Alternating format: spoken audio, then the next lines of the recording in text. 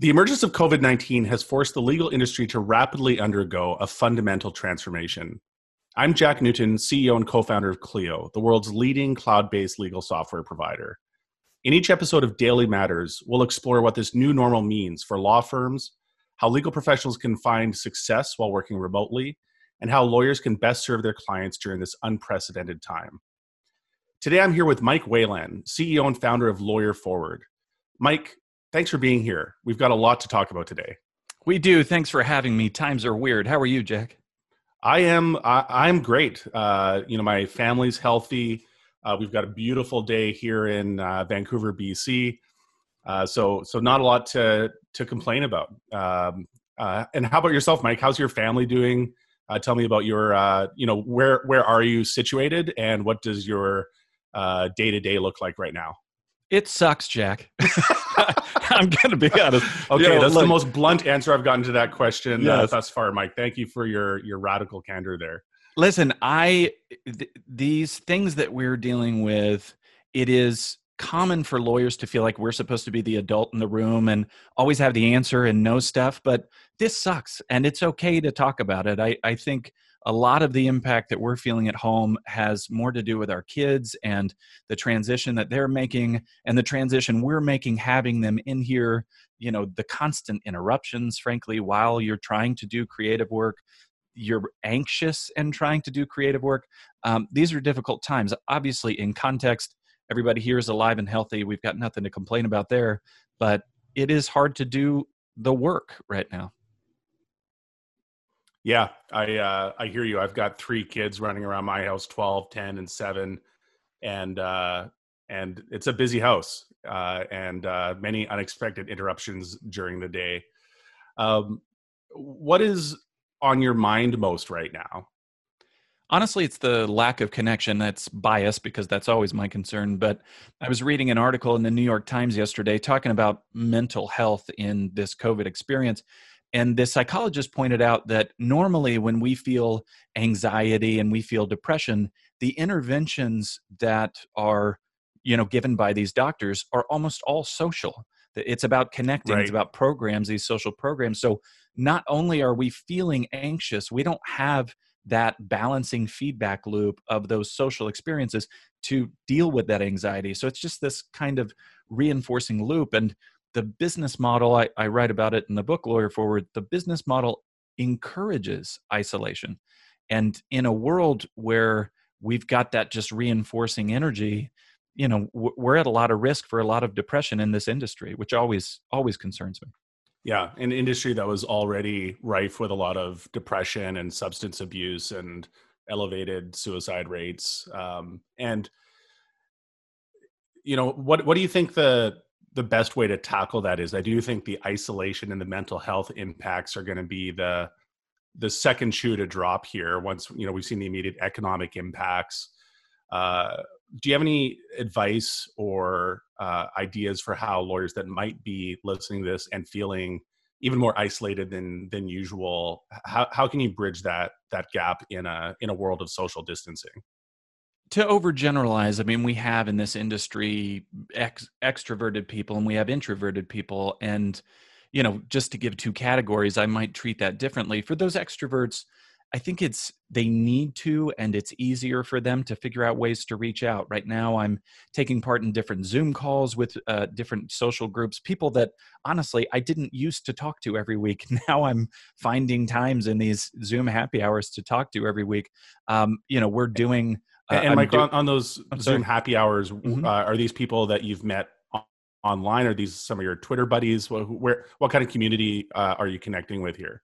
Mostly people that I already knew, mostly from that Twitterati group, the people that have been friends of mine. And to a degree, that I think is healthy. One of the things I talk about in the book is that those social silos are actually really good. We're talking a lot about, in business speak, how to break down these silos, but really communities are organized that way. And you see in this moment how important those little communities are, those people who, not your tangential relationships. I have 4,000 followers on some social media platform, but those closer, protective, mutually beneficial, loving relationships as lawyers, we're really good at those tangential relationships, but not so good at those close ones.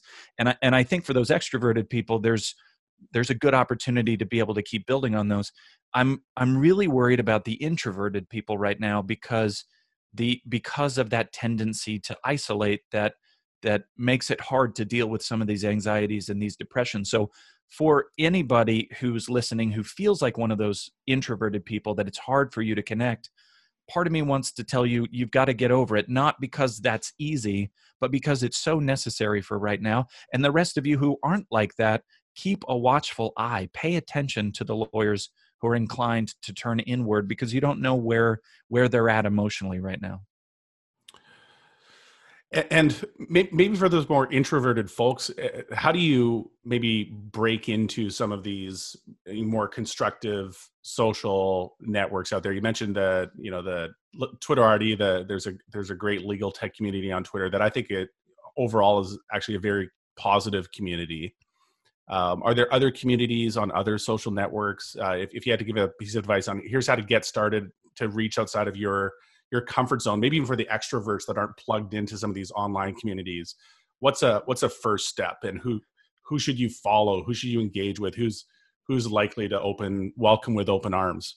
Well, I'd give you two pieces of advice on that. One is mine, I guess, and one is Seth Godin's. The first is go to communities that already exist. You have in your area, you might be on a listserv with other attorneys. You might be in a Facebook group. You might be in a bar association that has an email list. There are different communities that exist right now that you can reach out to. Somebody just needs to do it. And that brings me to the Seth Godin point. He always talks about you can be the impresario. The impresario was the person who worked at the Opera House who sort of organized the whole event. You can be that organizer. And the really cool thing about being the organizer of these social interactions is that you're known as a resource into the future.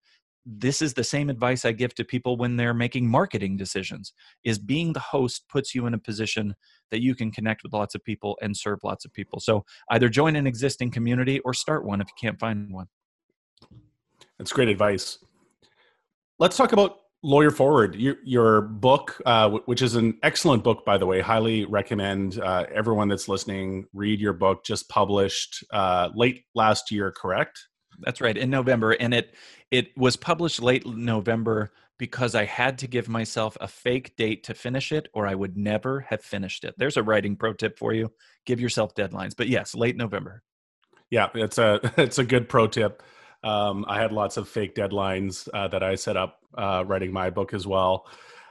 When you look at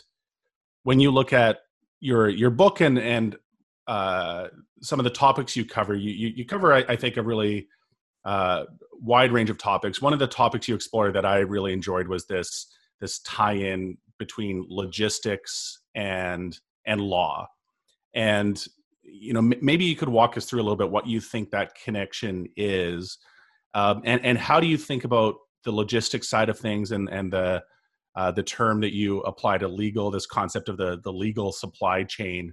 How do you see that being disrupted by the COVID-19 crisis, and do you see it being reinvented in some way that will actually be maybe potentially a positive impact for lawyers overall? First, I would give a little bit of background of why we practice the way we do. I do that at the beginning of the book. The practice model, the practice model that we have applied in law comes from this scientific management era, the time, of big business overlords in the early 1900s, when there was this obsession with making everything human into something scientific. And so a lot of companies and a lot of thinkers at that time were trying to scientificify, which is a word I just made up, a bunch of these human activities. You saw this with Langdell at Harvard with legal education, and you saw this with Paul Cravath in legal practice. He actually took that model, according to a great book called The Last Days of Night. He took that model from Thomas Edison, and it was basically have a bunch of people in a room by themselves working through a problem. They raise their hand when they fix it. Edison slaps his brand on it and sells it. That isolating individual, very silos of one kind of setup is the foundation of legal practice now. This is particularly true if you bill hourly. You are literally the engine when you're in front of a computer doing something for that given case. very isolating. And so what I make reference to in the book is a different way to thinking about it, which is that it's more efficient and more effective if you actually connect a lot of people, a lot of tools and resources in a thoughtful way through design. So basically what that means in practice is if I have to deal with a legal case or a legal situation, me trying to do it all by myself is actually worse than building up the kinds of teams that can build in efficiencies and effectiveness over time. To get to your question about the COVID thing, all prognosticators right now are saying that COVID is going to cause the thing to happen that they already thought was going to happen. So I'm going to try to avoid being that guy. COVID proves I was right about everything. Yeah, I don't want to be that guy. You can be that guy. You've got, Sure. the prerogative here. It's a podcast, right? Who's going to tell me no? But I think I will tell you what I hope happens. What I hope happens is that this reveals to people that the way we connect as lawyers is not well adapted to us or to clients. Right now, we're seeing these chickens come home to roost about our practice model. These lawyers who are quickly moving their traditional practices online, they still feel that same isolation. They feel that same grind.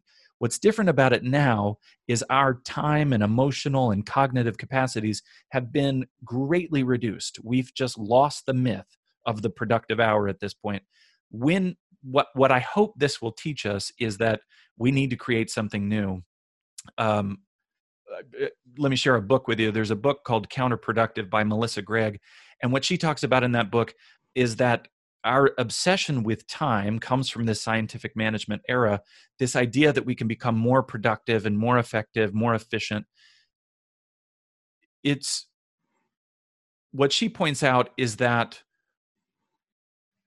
our clocks don't define our value anymore. We don't have a machine that we plug into until that clock strikes 5. Now the value offering of employees is so different. So even though we've reached this insane level of productivity that John Maynard Keynes was pining for, even in that incredible era of productivity, we still feel overwhelmed. And the reason is because we have more maximums than just time. We have our cognitive and emotional limits. And as lawyers, we need to build around those things. And I talk about that a lot in the book.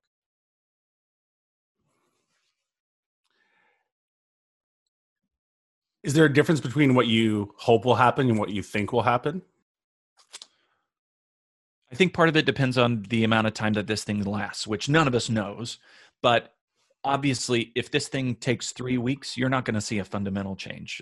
Really, people are moving their traditional practices online, and they're probably going to do roughly the same thing later. Courts have moved online, and it's great progress. It's really important that courts aren't doing status hearings by calling everybody in. It's great.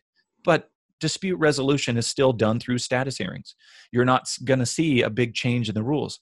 Obviously, if this lasts longer, if this lasts more like 6 months and creates some kind of fundamental changes, what I think will happen is that a lot of law firms will close. You will see a lot of law firms who just can't do it, who just need to move on to something else. And you might see consolidation of firms sort of on the top end. This has been predicted for quite a while that you'll see a lot of consolidation on the top of the biggest firms, and then you'll see a whole lot of mid-sized firms that are bought, and then these lower, the solo and small firms will continue to exist and maybe even grow. In fact, in the book, I predict that the solo market will actually grow, and I think that that's probably true. I think that this has the potential to hasten that. So what will be the difference between the winners and the losers if we're anticipating this more protracted case, which I think the odds makers would say that we're probably skewing more to the 6 months than the 3 weeks at this point. What do you think separates law firms that figure out how to not just survive, but potentially thrive in this climate, and those that will, as you say, close and maybe close permanently, just fail? I think, again, this comes back to the model, because even the big firms, the ones that should be the most highly capitalized, they're still cash flow engines. They don't have much in the way of assets. So it's still about getting the next case and the next billable hour and that kind of grind. I refer to this as the churn, the capital C churn in the book. Yeah. Yeah, it's the bad guy of the book. Solos and small firms who are built like that will just look to cash flow, look to get the next case and not think of the bigger picture, there's every chance that you're just going to run out of cash flow. And so the number 2 killer of businesses in America is a lack of cash flow. The number 1 thing being you sell something nobody wants. We can talk about the irony of those two things being together. But, you're going to see a lot of small firms that are just going to have cash flow problems. I think what we're seeing right now is that the federal government is seeing that risk and is treating sole proprietorships, freelancers, individual solos as people in addition to as businesses. So you see the people money that's going to come to those individuals, but we're also eligible for the different loan programs that are being offered, not just businesses with lots of staff. Right. And maybe tied to that question, for the solo lawyers that you pointed out earlier in our conversation that we're already fairly isolated, feeling already without as much community as they might need. What are your thoughts on how they can help each other through this challenge? Maybe different, a slightly different flavor of the question around some of the online communities people can connect with, but how can they actually mutually reinforce each other from a business perspective, from a support perspective, from a perspective? Yeah, I'll give you a theoretical answer and then a tactical answer. I read an article about small businesses in Holland. I think they were doing this experiment on, and they made the argument at the beginning of the paper that I found so fascinating. It said, in the modern small business context, those companies are so connected to each other that functionally they work like a big company. And of course, I read that and couldn't help but laugh because that's not remotely true for us. We are generally very isolated. So in theory, what I would like to see and would encourage lawyers to do is to find ways to connect mutually beneficial networks, not just referral networks, but places where lawyers work together. And also professionals in other areas. There are certainly ways to build this, that you're building a community that goes beyond just lawyers for sure. Tactically, the piece of advice that I gave on Twitter that I would give to anyone is there's a book called 12-Week Year. And basically what the book is about is you want to define a project that is big, right? A 90-day project, but not so big that you won't ever finish it, which is the problem with a year horizon. If I could give anybody advice right now on what to do, I would find a 90-day project that you can do with other people. Get the other people involved. All of you work together. 1, because staying busy is a really great way to deal with anxiety. And 2, because I want you to see that when you do those bigger asset-driven projects, not the cash flow churn, you have more fun, you are more productive, it is more helpful for other people. So connect, make something. And just to elaborate on that question, do you have some ideas of what projects might make sense for an average solo or small firm to be thinking about? What would you lock arms with a handful of your colleagues and say, let's go do this over the next 12 weeks? The easiest solution might be to create a mastermind. It's sort of a cliche. You can come up with whatever term you want to. The Fellowship of the Law Ring? I don't know. But getting people together to just talk to each other, to give each other some accountability, to encourage each other, that's a great project that you can start. Sometimes there's technical barriers to it. It might take you longer to get it going. Give yourself a 90-day window to figure that thing out, to stumble through it at the beginning and over time to make it more valuable. Other easy projects are content projects. So you might say, I want to create the ultimate guide to whatever, something relevant to your practice area.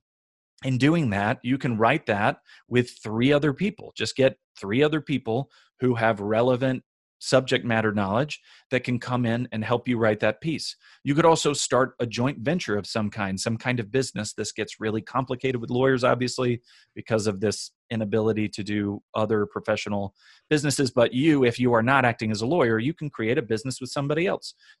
I don't know. Maybe you're doing an Amazon reselling business. Maybe you create a software company.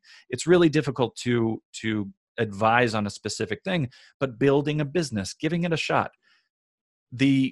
Again, to echo Seth Godin, no matter what you go into, no, this might not work. The thing that I sort of love about this moment is that money is just a construct, and we all see it all of a sudden, right? Money just seems like this thing that we used to obsessively measure ourselves over. And right now we're all just sort of figuring it out and stumbling through. I would love to see you create something that you don't have the immediate pressure of money on. Do something you enjoy with people you like. That could be such an important part of the mental health equation we were talking about earlier as well. So, this idea of creating community doesn't need to be necessarily, for example, a mastermind group that's closely linked to your law practice. That's probably a great idea in and of itself, especially when we're in this time of rapid change and rapid evolution. But find ways of creating community and connecting on projects that maybe have absolutely nothing to do with law. So, Mike, a separate question I'd like to dig into is around your online conference.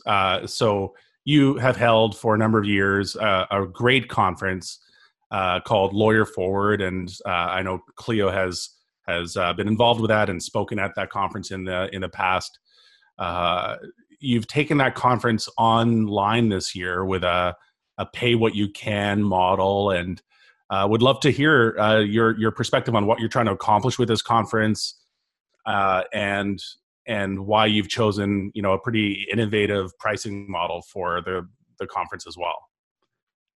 Yeah, I would actually get back to something that Jordan Furlong mentioned in your interview before. It's difficult to build relationships right now. This is the time to rely on relationships that you have. And one of the things that I focus on in the book is building on social capital. And if I can get nerdy for a second, I play a lot of board games. And on these board games, a lot of them have different gauges. Some of them are money, and some of them are life. And some of them, if you're really cool, they're magic, right?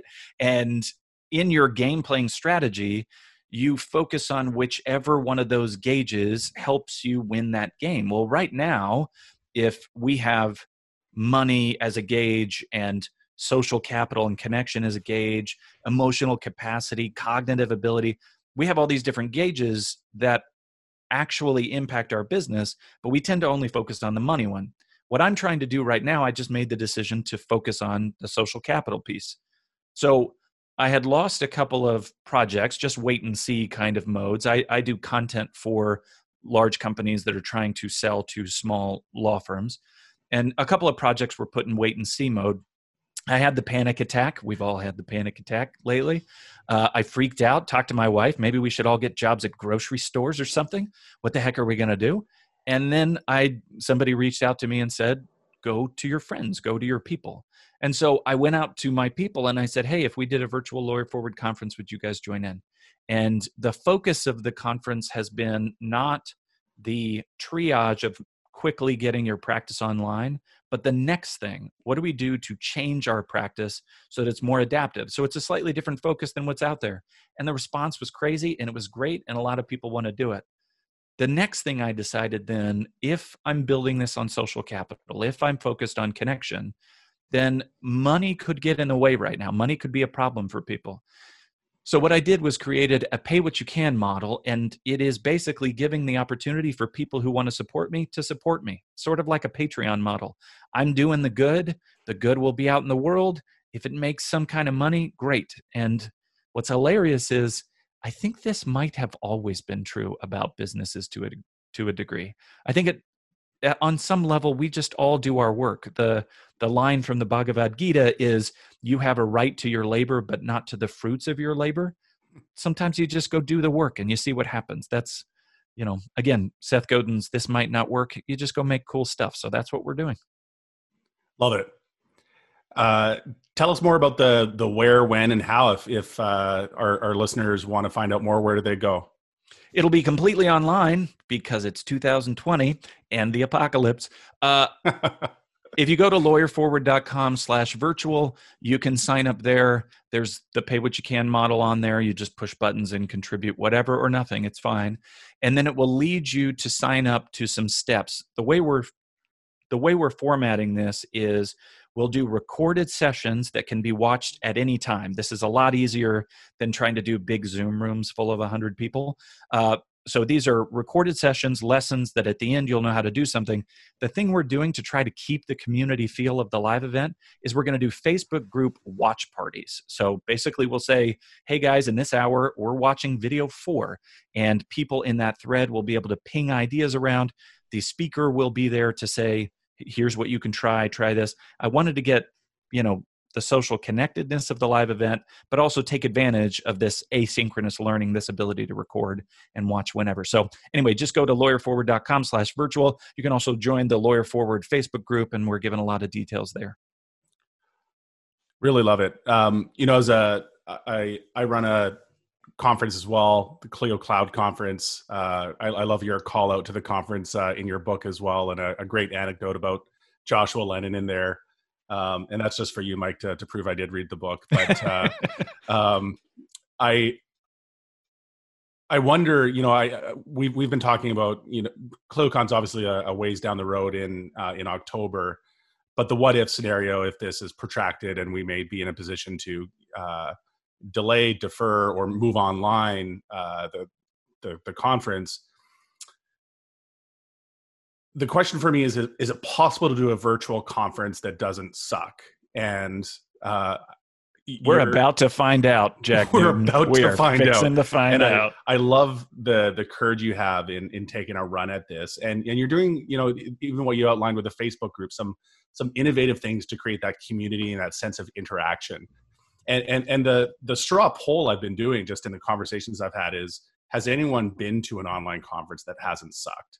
And 2020 might be the year the answer to that question starts being yes.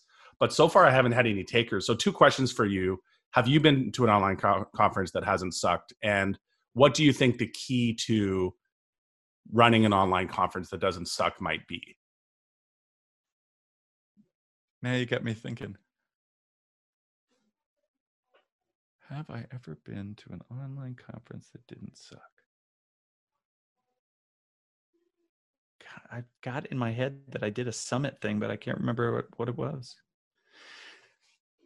I think the short answer would be no, but it's difficult to say because there hasn't been a lot of demand for them in the past. A lot of the events that have been like this, that have been asynchronous learning like this, have been courses, and courses exploded, whatever it was, 6-7 years ago, and people were making a lot of courses. And I think those were adapted to a different experience. To maybe generalize the point that I think is relevant here, if you try to do online the thing that you used to do offline, it will suck. There are things about going online that are fundamentally different in good ways and bad. So it is really difficult to have discussion in an online kind of approach, but it's also a great place to do this just-in-time learning and have resources that you can reach whenever. So you definitely have to adapt it to the circumstance. I think the key to doing it well would be to use your existing community. If you try to build something that's a big show, the way especially your event is a big show, I don't think it's well adapted to the circumstance. Yours is always going to be shinier than mine is. I mean, you've got people, man. I don't have people.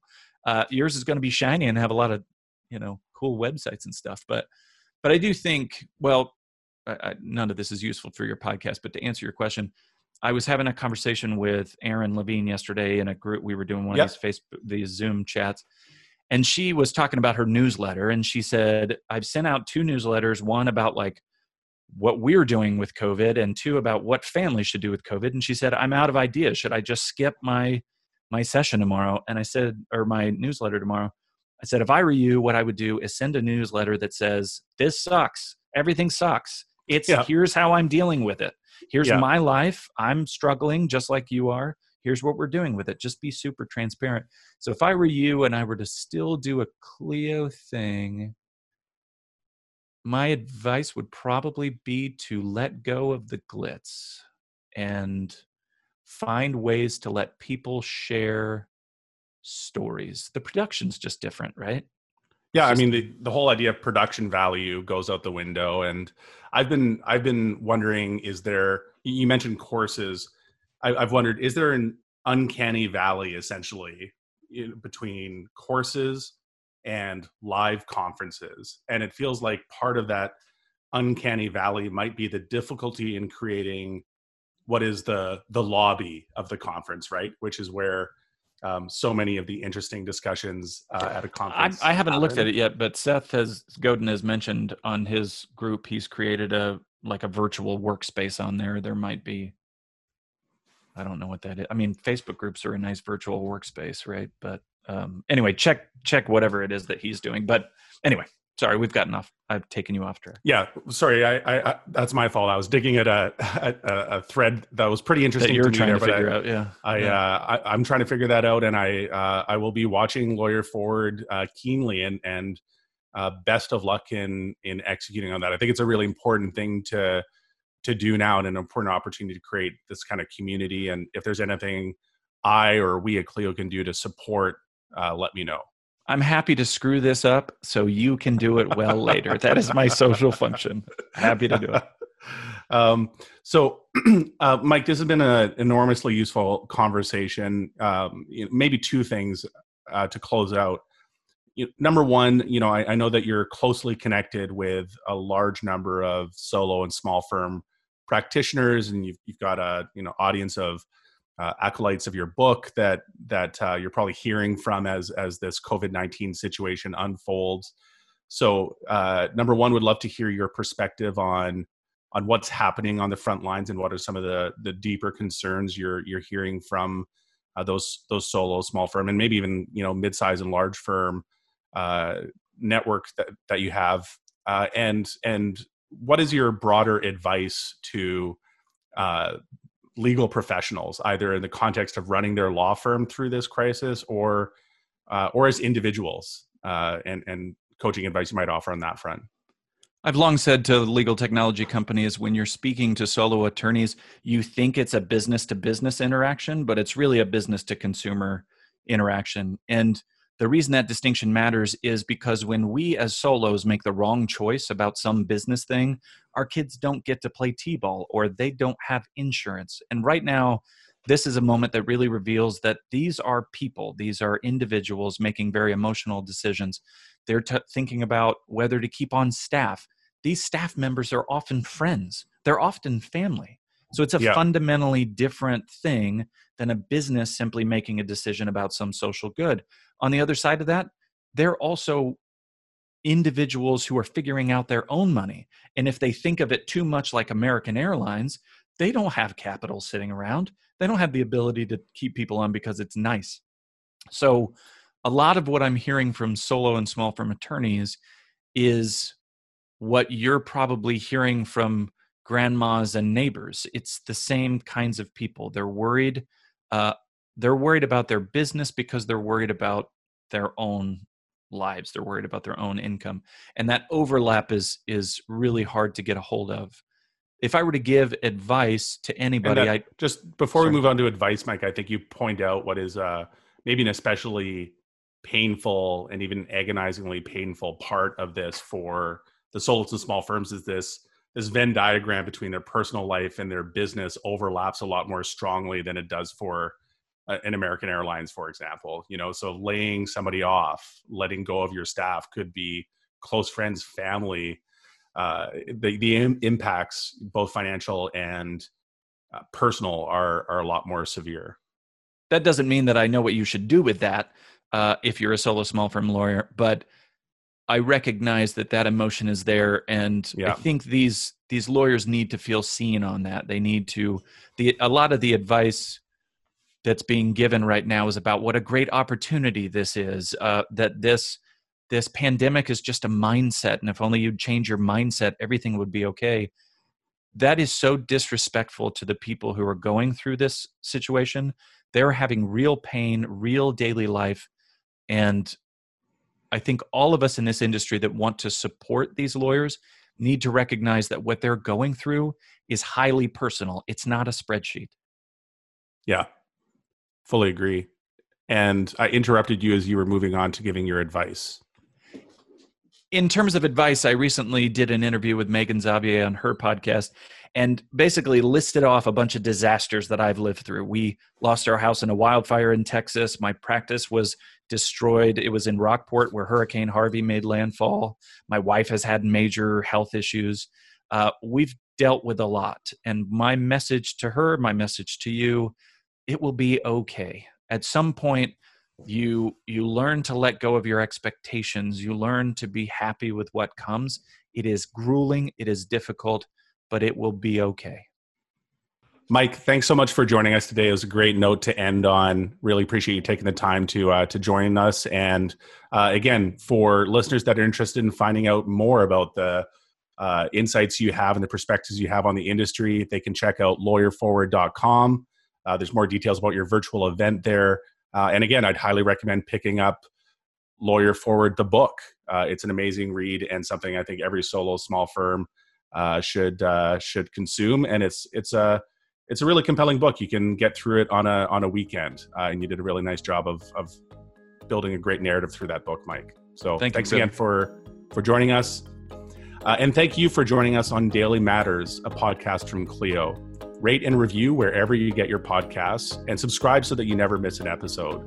Daily Matters is produced by Andrew Booth, Sam Rosenthal, and Derek Bolin, and hosted by yours truly, Jack Newton. Thank you also to Clio, the world's leading cloud-based legal technology provider, for supporting this podcast.